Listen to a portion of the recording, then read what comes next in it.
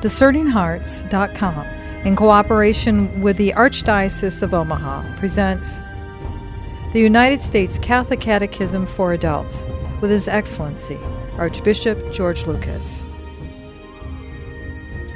The United States Catholic Catechism for Adults is an adaptation of the Catholic Catechism. It serves as a resource for those who wish to become acquainted with Catholicism.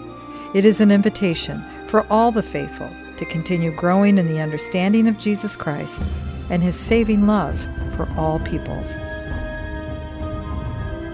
The United States Catholic Catechism for Adults with His Excellency, Archbishop George Lucas. I'm your host, Chris McGregor.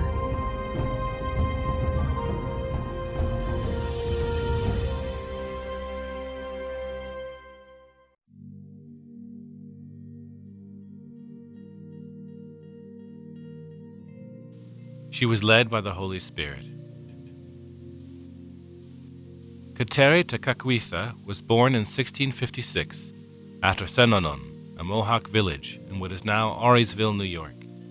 She was the daughter of a Mohawk chief and a Christian Algonquin woman who had come to live among the Mohawks after being captured at Trois-Rivières, Quebec. Kateri was 4 years old when her parents and little brother died of smallpox. Kateri also contracted the disease, which disfigured her face. 2 aunts and an uncle adopted her. The family moved to Caughnawaga, now Fonda, New York. She proved to be an industrious young woman, but showed no interest in getting married. When she was in her teens, Jesuit missionaries came to her village. She was attracted to Catholicism, but experienced the opposition of her family and the tribe. Father James de Lamberville began to meet with her regularly, teaching her the faith and how to pray and open her heart to God. In her 20th year, she was baptized on Easter Sunday and was given the name Catherine, or Kateri in the Mohawk language. Since the villagers showed so much hostility to her newfound faith, she decided to leave home and go to a Christian colony of Indians near Montreal. There she spent the remaining years of her life. She promised to remain a virgin. She dedicated her life to prayer, penance, and care for the aged and sick. Every morning at 4 a.m., she arrived at the local chapel for Mass and contemplation. She was devoted to the Eucharist and the mystery of the cross. She died on April 7, 1680. Witnesses said her last words were, "Jesus, I love you." They also testified that the smallpox scars on her face vanished. In death, she was radiant and beautiful. Blessed Kateri Tekakwitha is the first North American Indian to be declared blessed. Her feast day is July 14. Along with St. Francis of Assisi, she is the patroness of the environment and ecology. She is popularly known as the Lily of the Mohawks. Pope John Paul II addressed 600 Native Americans on the occasion of Kateri's beatification. Noting that Blessed Kateri is a witness to her faith, he said, "You have come to rejoice in the beatification of Kateri Tekakwitha. It is a time to pause and give thanks to God for the unique culture and rich human tradition which you have inherited, and for the greatest gift anyone can receive, the gift of faith." The Holy Spirit works in the hearts of all who are baptized, but the power of His gifts is most evident in the lives of extraordinary witnesses to faith, such as Blessed Kateri.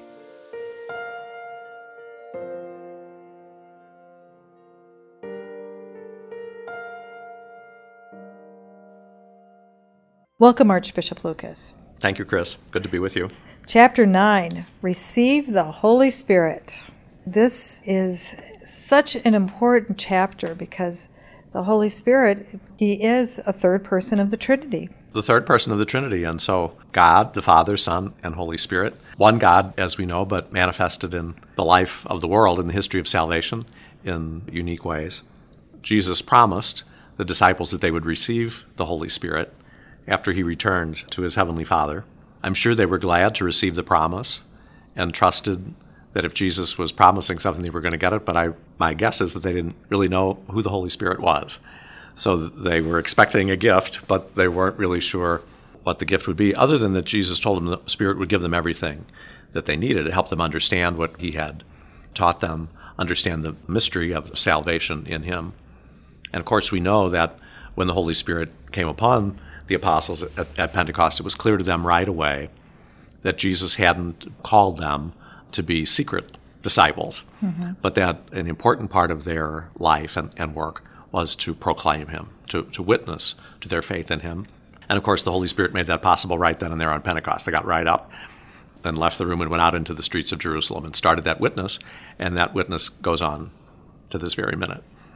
It's amazing that even in our previous chapter we discussed how the witnesses encountered the risen Christ, encountered Jesus, and could see that what he had said would be true, and yet they were fearful. They didn't run around and shout from the rooftops that Jesus was raised. It took this moment, the reception of the Holy Spirit, to really give birth to it all.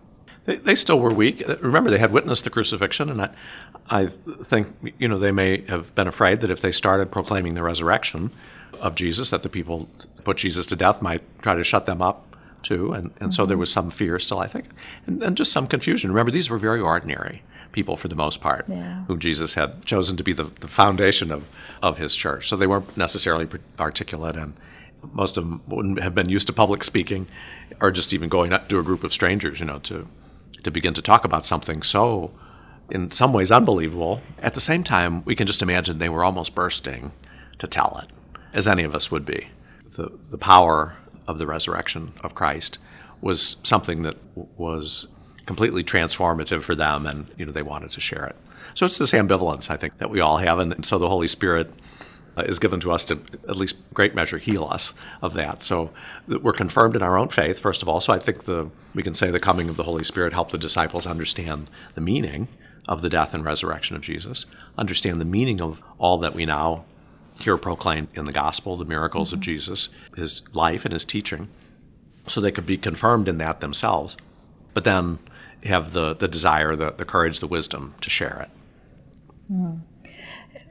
The Holy Spirit, in imagery in the scriptures, a strong driving wind, flame, even coming down as a dove, all these different images. How can we really grasp the Holy Spirit when it comes in so many different packages? What comes through is the dynamism of the Holy Spirit's action in the church. The Holy Spirit is not incarnate as Jesus was, so there's not a human body, a human nature.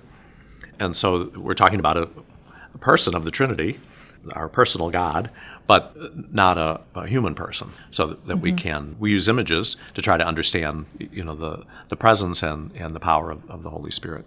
But the description of the coming of the Holy Spirit on Pentecost is indicative, really of the power now that's come upon the infant church that fills the infant church.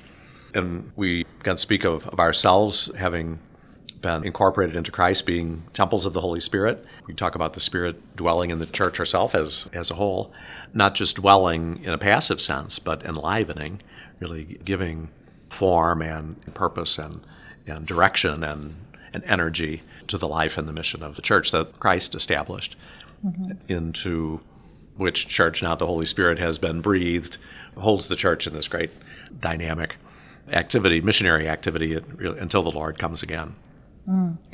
That infusion of the Holy Spirit into the apostles is the same Holy Spirit we received. I remind young people of that when they're being confirmed. When the Holy Spirit came the first time, you could feel this energy in the room, and you could see the tongues of flame. There was a sound like a driving wind. The Holy Spirit hasn't gotten tired over all these centuries. Even though the Holy Spirit's dwelled in so many believers over all these generations, the Holy Spirit's not divided up in little pieces. It's an encounter with the third person of the Trinity.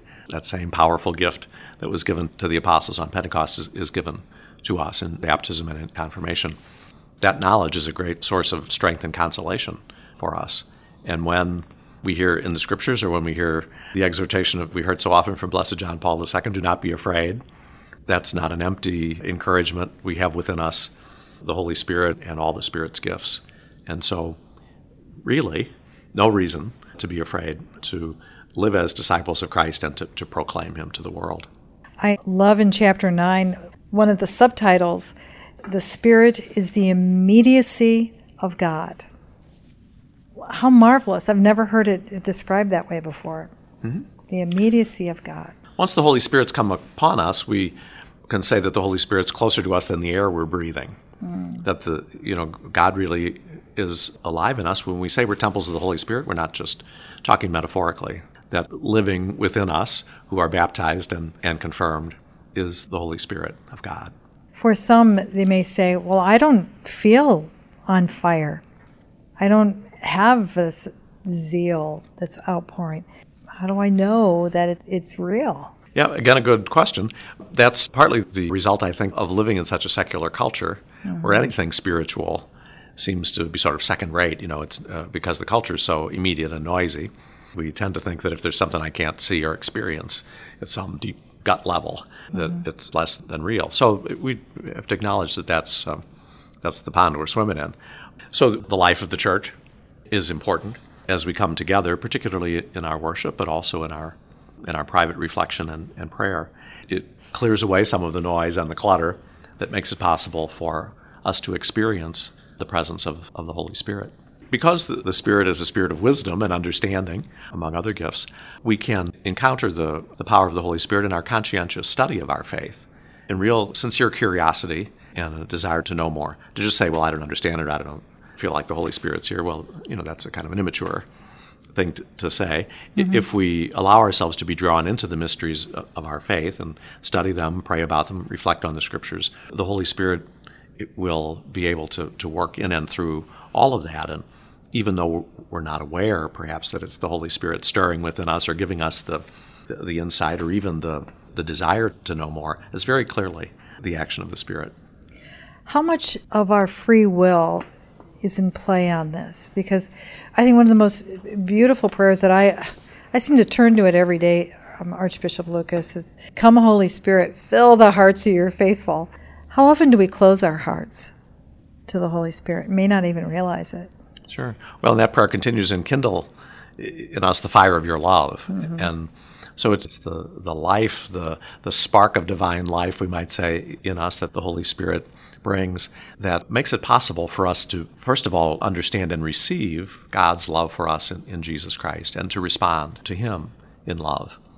So the Holy Spirit, in a sense, sort of warms up our will, you might say, doesn't override it at all. It's not a coercion or an overpowering of God's presence, but it's the Spirit dwelling within us that warms our hearts to connect with the love of Christ, so that our response to Him is a response to teaching, perhaps. It's a response to miracles or to mysteries, but it's the response ultimately to the person of Jesus Christ. And that was really the preaching from Pentecost on that really caught people's attention and convinced them. It was the invitation to have a personal relationship with the Son of God in the life of the church, where He lives and reveals Himself in various places and in various cultures. So the Holy Spirit makes that relationship with Christ in love available to us, sort of warms us to that, and then really provides that spark so that it is a living relationship between the Lord and ourselves.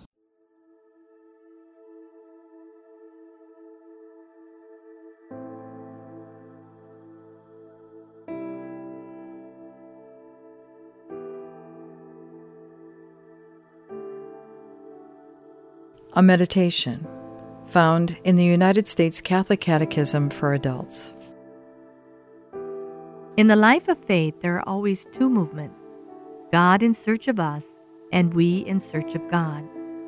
The poet Francis Thompson described God's attempts to reach us in terms of being the hound of heaven. Thompson said he felt God coming after him and yearning to give him love, but the poet was not ready. I fled Him down the labyrinthian ways of my own mind. I hid from Him. At the same time, God has stamped in our souls a longing for Himself. We are born with a longing for the divine that cannot be satisfied by anyone or anything short of God. We are created to be seekers for the absolute love, which is God.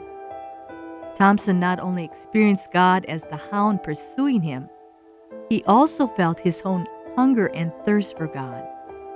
One day he stopped running turned and rushed toward God. Naked, I wait thy love's uplifted stroke.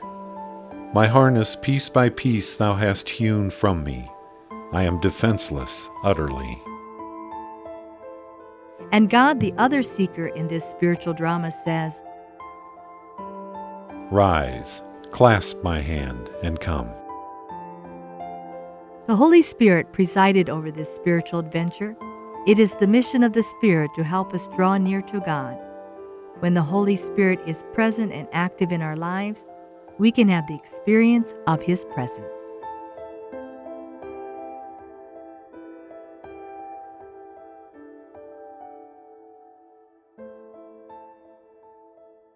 In chapter 9, it does give us wonderful helps in how to kind of nurture that gift of the Holy Spirit, to kind of open up our hearts. So I would imagine we can encourage people to take a look at that in that particular section.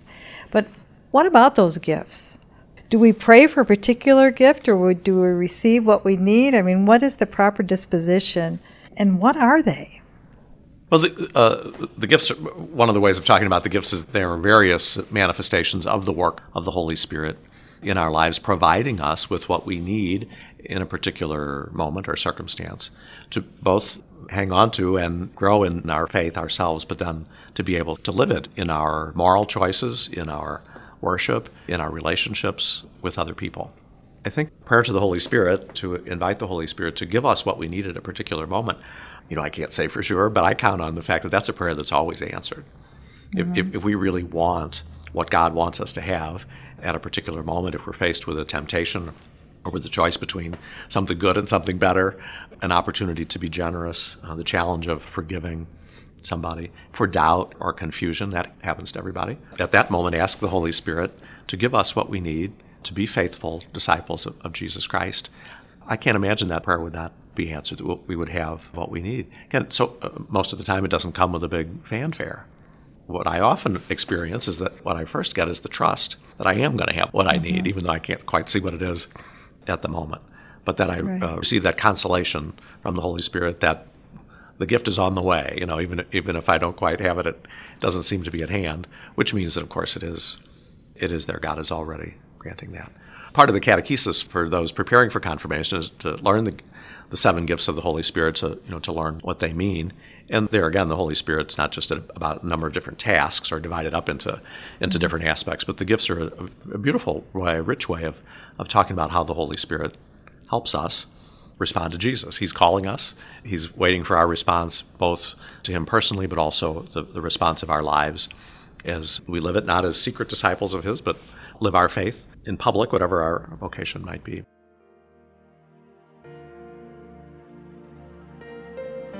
An excerpt from the United States Catholic Catechism for Adults.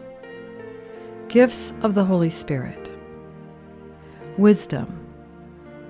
Understanding.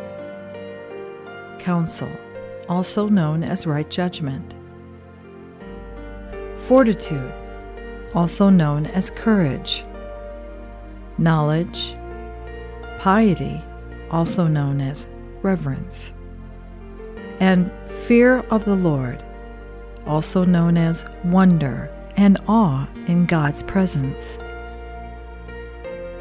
Fruits of the Holy Spirit. Charity, joy, peace, patience, kindness, goodness, generosity, gentleness, faithfulness, modesty, self-control, and chastity.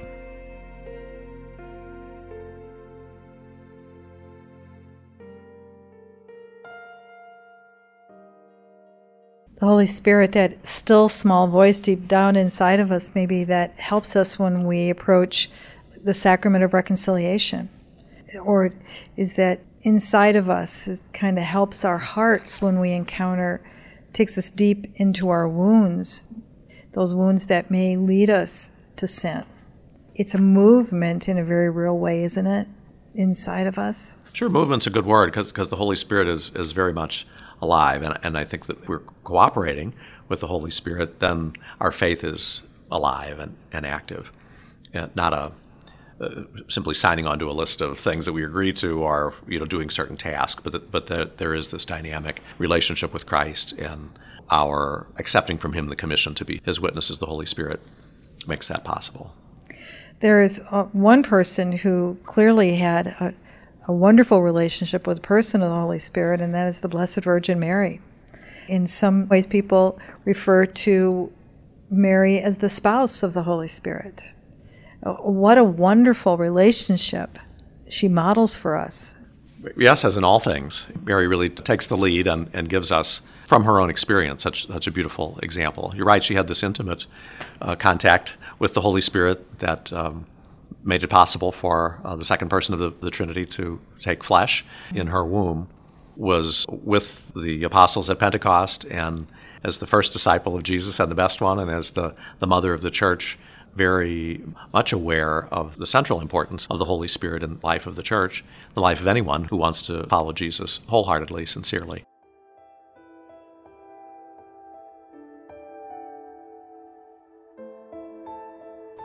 A prayer found in the United States Catholic Catechism for Adults. Come, Holy Spirit, fill the hearts of your faithful, and kindle in them the fire of your love. Send forth your Spirit, and they shall be created, and you shall renew the face of the earth. Let us pray. Lord, by the light of the Holy Spirit, you have taught the hearts of your faithful. In the same Spirit, help us to know what is truly right, and always to rejoice in your consolation. We ask this through Christ our Lord. Amen.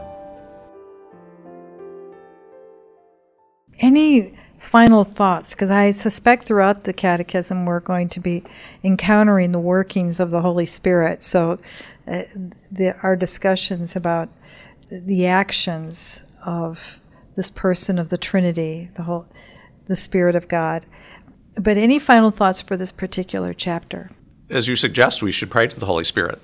There's many simple prayers, and we can do it in our own words, but the Holy Spirit makes this intimate personal contact with God possible for us at every moment now that we're baptized.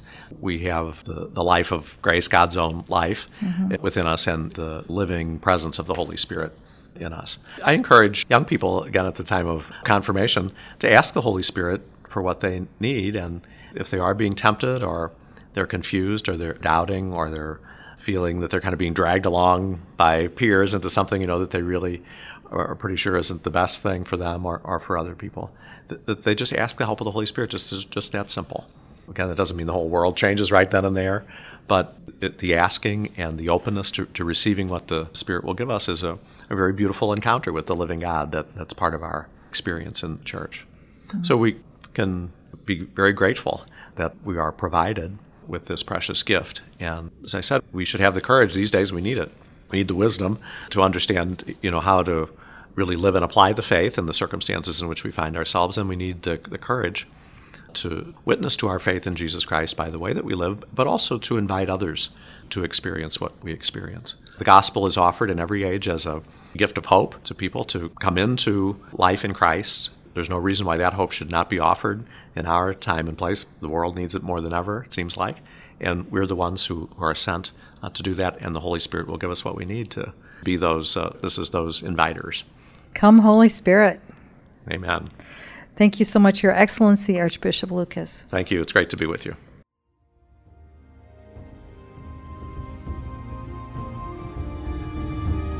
You've been listening to the United States Catholic Catechism for Adults with His Excellency, Archbishop George Lucas.